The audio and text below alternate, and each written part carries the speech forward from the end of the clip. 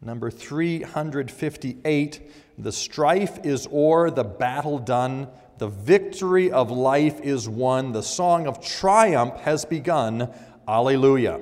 You'll notice that first line there we sing only before the first stanza, then we'll sing all 5 verses of number 358.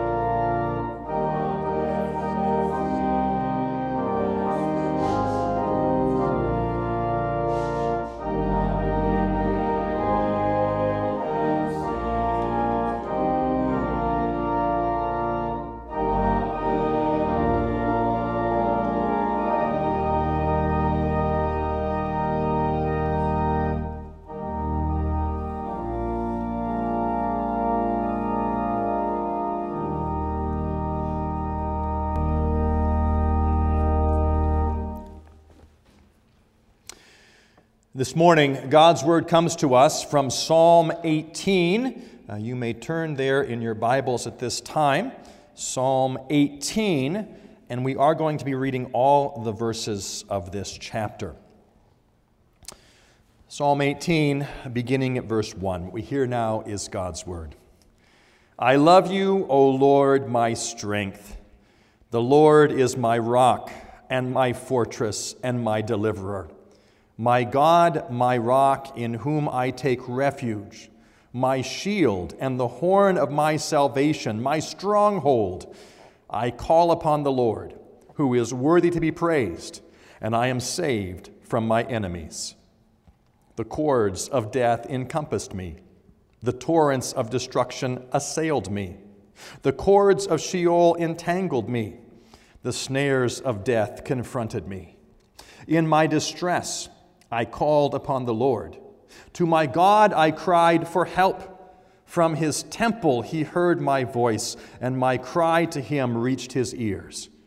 Then the earth reeled and rocked. The foundations also of the mountains trembled and quaked because he was angry. Smoke went up from his nostrils and devouring fire from his mouth. Glowing coals flamed forth from him. He bowed the heavens and came down. Thick darkness was under his feet. He rode on a cherub and flew. He came swiftly on the wings of the wind. He made darkness his covering, his canopy around him, thick clouds dark with water. Out of the brightness before him, hailstones and coals of fire broke through his clouds. The Lord also thundered in the heavens, and the Most High uttered his voice, hailstones and coals of fire, and he sent out his arrows and scattered them. He flashed forth lightnings and routed them. Then the channels of the sea were seen, and the foundations of the world were laid bare at your rebuke, O Lord, at the blast of the breath of your nostrils. He sent them on high. He took me. He drew me out of many waters. He rescued me from my strong enemy and from those who hated me, for they were too mighty for me. They confronted me in the day of my calamity, but the Lord was my support. He brought me out into a broad place. He rescued me because he delighted in me. The Lord dealt with me according to my righteousness. According to the cleanness of my hands, he rewarded me. For I have kept the ways of the Lord and have not wickedly departed from my God.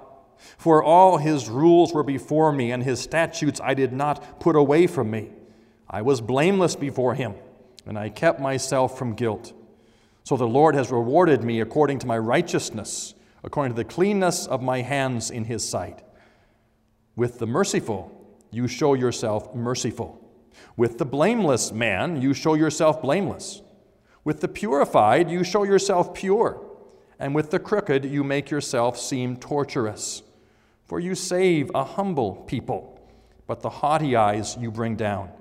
For it is you who light my lamp. The Lord my God lightens my darkness.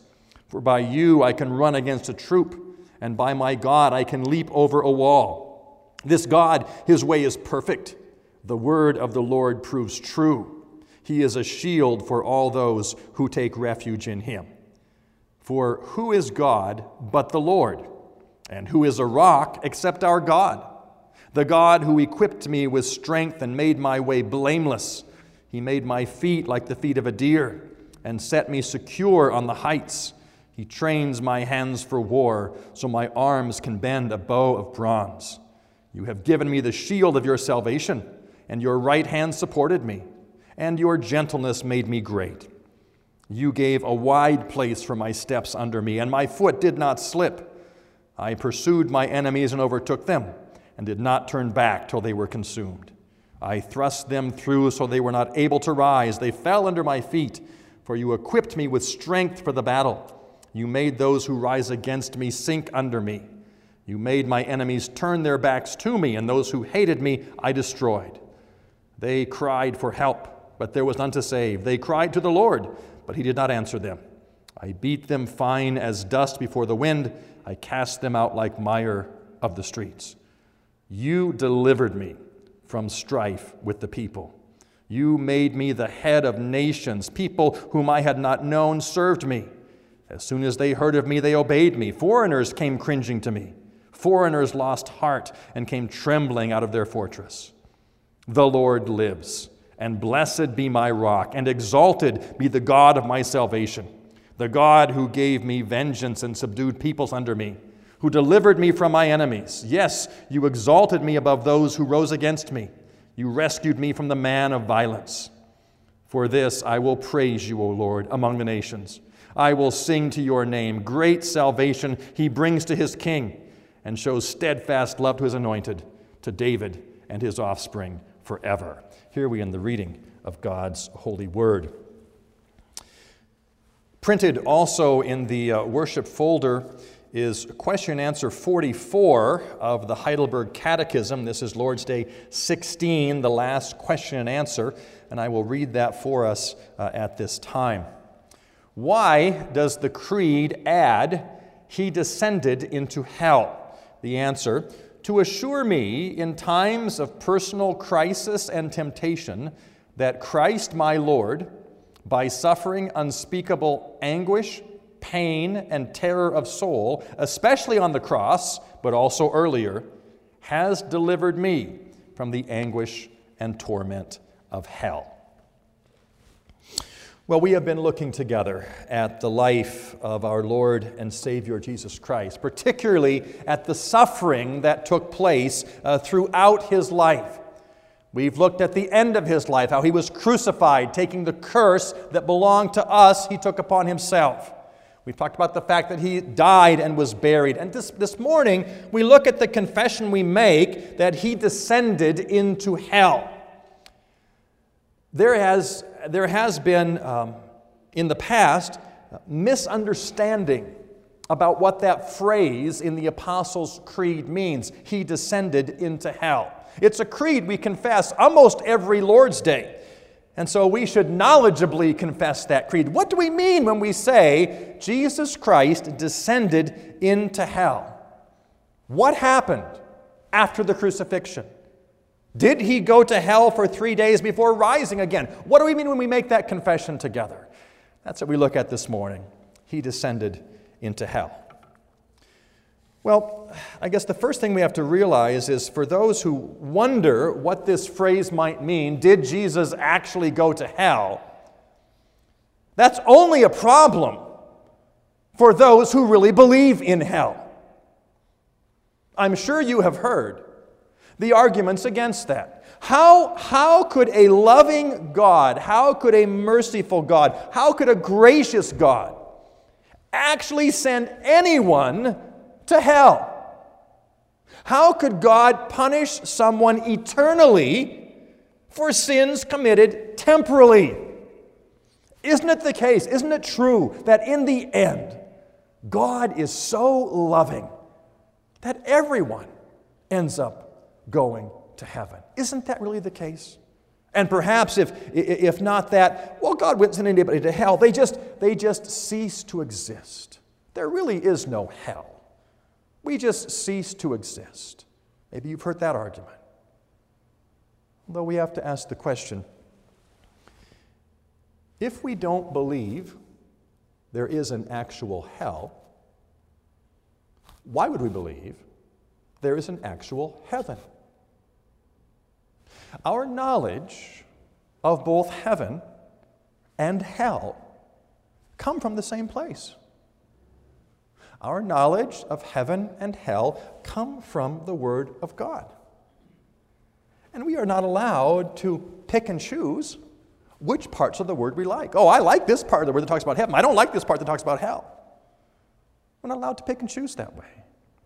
If we believe in a real heaven, we must also believe in a real hell, a place of torment away from God forever. What does our creed mean when we confess Jesus descended into hell? Well, again, I mentioned there's been a history of interpretation of that line in the creed. Some say what this means is just a reference to Jesus Christ going to the grave. When the creed says he descended to hell, it just means really that he was buried in the ground. I don't find that convincing for a number of reasons, not the least of which is the creed, the Apostles' Creed, is very, very concise. It is very, very short. It is giving us a summary of the truth of who Christ is and what he did. And if this phrase means he went to the grave, then we confess together he was crucified, he died, and was buried, and he went to the grave. He was buried. And that type of unnecessary repetition in a creed so concise and so terse just simply doesn't make sense. Some have suggested historically what the creed means when it says he descended into hell means Christ went to a place called Limbus Patrum, or the limbo of the fathers. A place of waiting, a place where the Old Testament saints went to, awaiting their final being taken into heaven. Basically a celestial waiting room, where the Old Testament saints are waiting to be redeemed by Christ when he comes. And maybe you say, now, isn't there a text, though, in Scripture that says something like that? About Christ going and finding those who are in this waiting room, this place waiting for him to come? I hope whenever your mind says, isn't there a text like that somewhere, you look for that text and find out what that text says. And there is a text that is somewhat like that. In 1 Peter chapter 3, we read these words, "For Christ also suffered once for sins, the righteous for the unrighteous, that he might bring us to God, being put to death in the flesh, but made alive in the Spirit, in which he went and proclaimed to the spirits in prison, because they formerly did not obey when God's patience waited in the days of Noah." Christ goes and proclaims something to the spirits in prison. Is that the limbus patrum? The limbo of the fathers, the Old Testament saints. Well, there's a problem in that the limbus patrum is the place for the Old Testament saints. But what does this text say? Christ went and proclaimed to the spirits in prison because they formerly did not obey. This is a reference to the disobedient, not those who were saints. And if Peter had meant to say Christ went to hell, he could have said that very clearly. Christ went to hell. He does not say that. We can talk about the exegesis of what this text does mean another time, but it doesn't teach that Christ went to a celestial waiting room to redeem the Old Testament saints. What do we mean when we confess he descended into hell? Our confession helps us with the answer to that question. Why does the creed add he descended into hell? To assure me in times of personal crisis and temptation that Christ, my Lord, by suffering unspeakable anguish, pain, and terror of soul, especially on the cross, but also earlier. The phrase he descended into hell speaks about the extent of Christ's suffering, the fullness of his suffering that took place on the cross, but also earlier. We think about before Jesus' death, how he is praying in the Garden of Gethsemane, and he is in such anguish that sweat like drops of blood comes out of his body.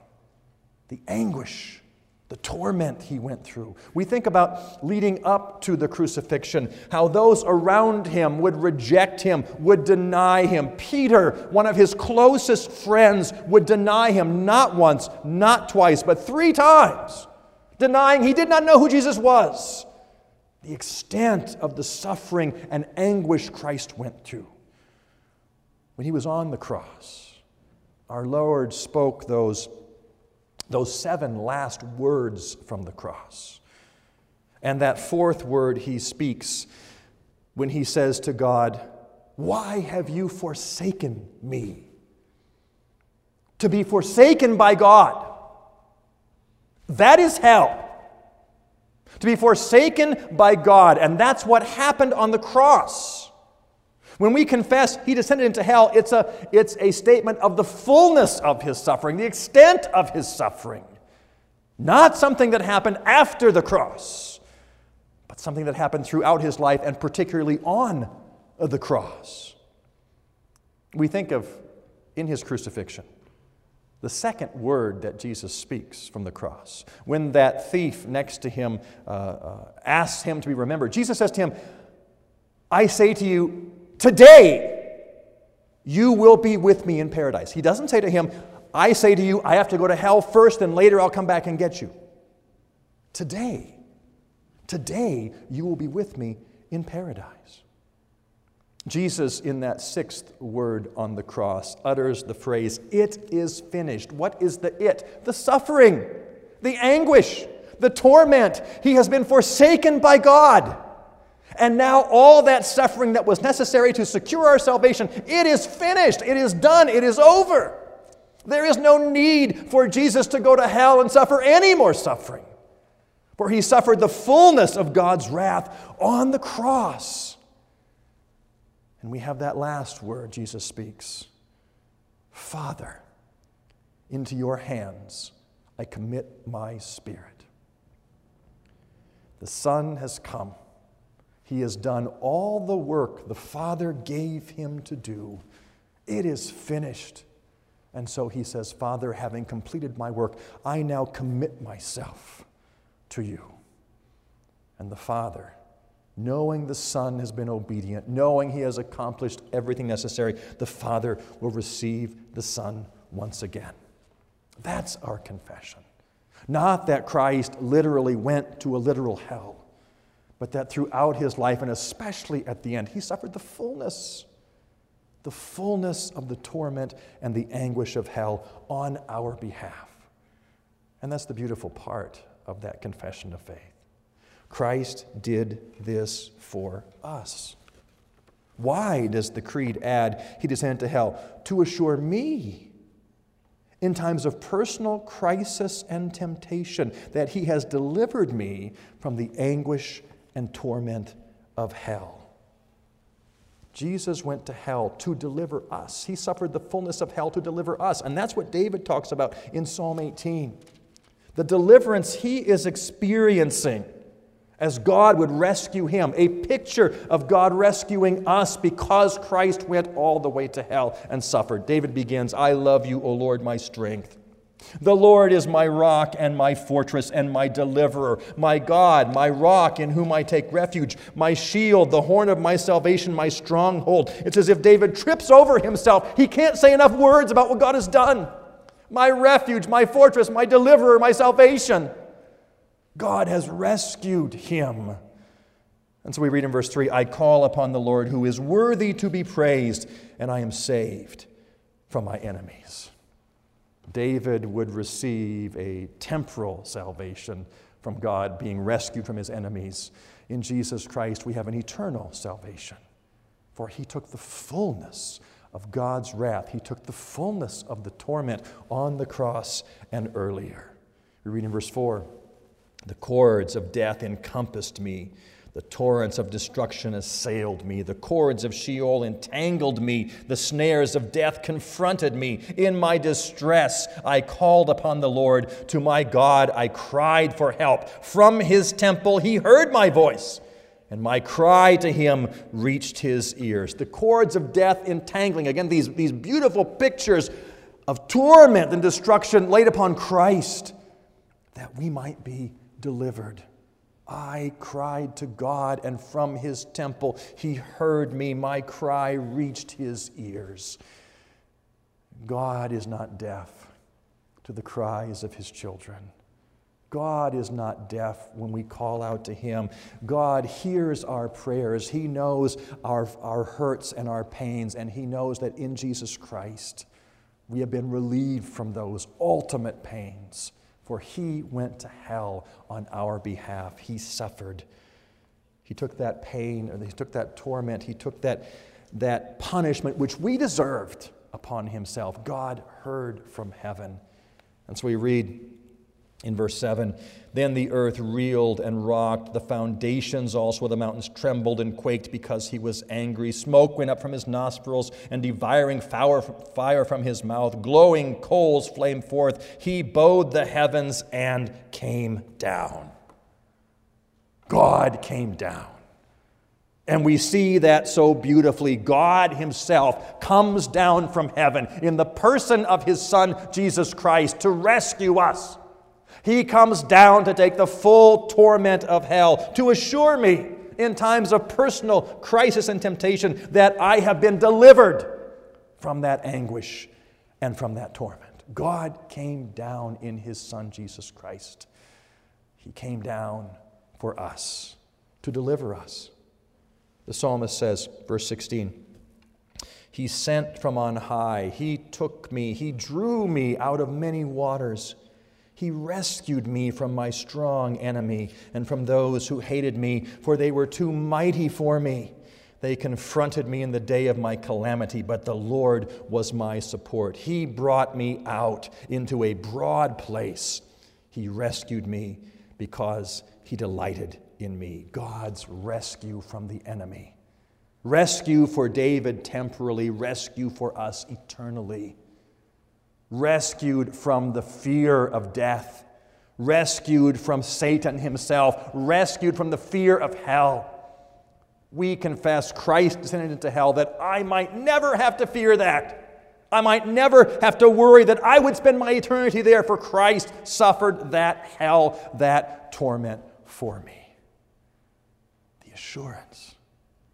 the assurance that because Christ suffered in our place, we will never suffer that terrible torment.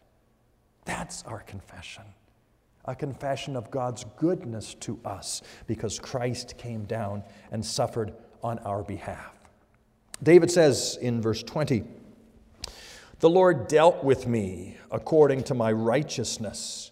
According to the cleanness of my hands, he rewarded me." Now, whenever we come to a psalm like this, a psalm of David, and he speaks about his righteousness, we know David is not speaking about an inherent righteousness in himself, that he was righteous before God. What he's talking about here is, for lack of a better term, a relational righteousness. In regard to his situation, he has done nothing to deserve this in this life. He has not done things that would have this come upon him. He is relationally righteous, not eternally righteous. And yet Christ being the greater Son of David, is not only relationally righteous. Christ did not deserve to go to hell. Christ did not deserve to be punished by the people. He was right, not only relationally righteous, he was eternally righteous, truly righteous. He had done nothing wrong. And yet he was still willing to go to hell on our behalf. Look at verse 21. "For I have kept my way, the ways of the Lord, and have not wickedly departed from God. For all his rules were before me, and his statutes I did not put away from me. I was blameless before him, and I kept myself from guilt." That's Jesus Christ. Blameless, not guilty, completely innocent, and yet willing to suffer on our behalf. He went to hell, although perfectly innocent, and did so for us, giving us now his righteousness. Verse 24, "So the Lord has rewarded me according to my righteousness, according to the cleanness of my hands in his sight." God's beautiful gift of Christ's righteousness given to us because he did everything necessary. He went all the way to hell on our behalf. And our God who delivers us from death, also strengthens us in this life. Look at verse 30. "This God, his way is perfect. The word of the Lord proves true. He is a shield for all those who take refuge in him. For who is God but the Lord?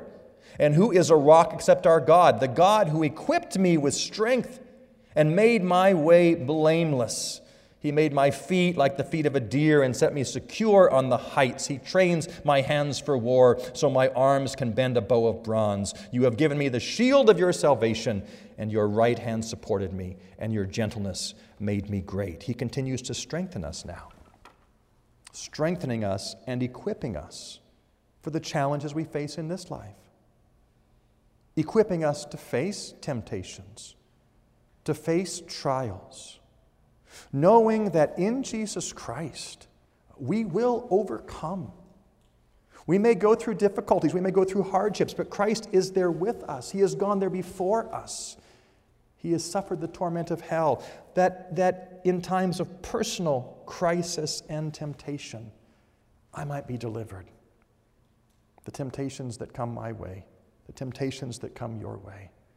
In Christ, we have everything necessary, all that we need, for he has gone there ahead of us. Is there any wonder that David concludes this psalm with praise?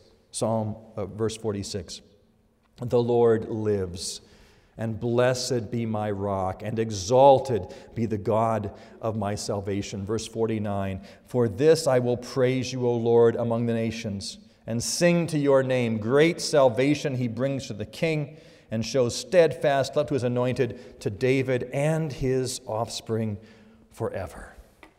David praises God, for he has been delivered. David and his offspring, that's us.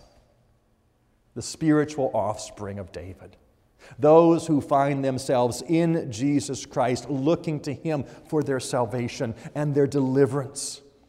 And we are sure that he has delivered us. He has saved us. For we confess he descended into hell. He took the torment, the pain, the anguish that we deserved, that we might have life. And so we praise him. We praise him in song, we praise him in worship, we praise him with our lives, knowing that we have been set free, and we never, ever fear the torment of hell being visited upon us. This is the glorious truth for all who are in Christ Jesus. Never having to fear, never having to worry. Is that your confidence and your confession? That he descended to hell for you. He has taken the punishment which you deserved. God calls you this morning to embrace that Jesus Christ. Not to fear death, not to fear torment, not to fear hell, but instead to know the truth of a God, a Savior who came down, who did everything necessary to secure your salvation, who suffered on your behalf. He descended to hell. He went to death that you might have a glorious life. That's our confession. That's our assurance. Let's pray together. Lord our God, we thank you and we praise you for the work of your Son, Jesus Christ. We are amazed. We are in awe of what he would do for fallen sinners like us. The torment, the pain, the anguish that each of us deserved, he took upon himself on the cross. Lord God, may we never take casually, take lightly the finished work of Jesus Christ, but daily maybe once again turn to you in praise, in adoration, seeking to honor you, to praise you, to thank you with our lives for all that you have done for us. Hear our prayer, O God, for Jesus' sake. Amen.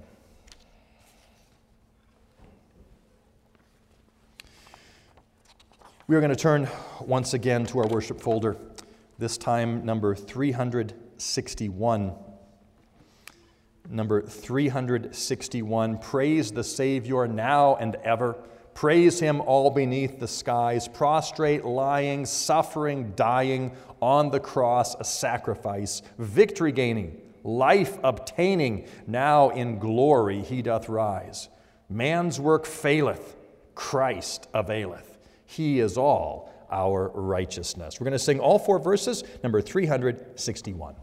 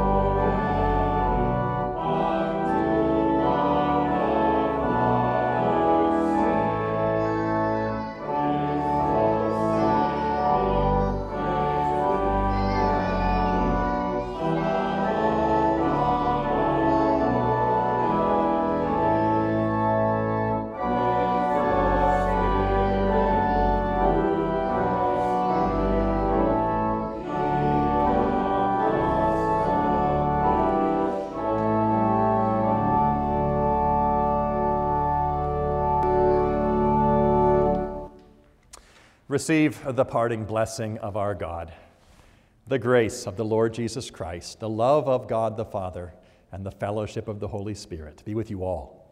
Amen.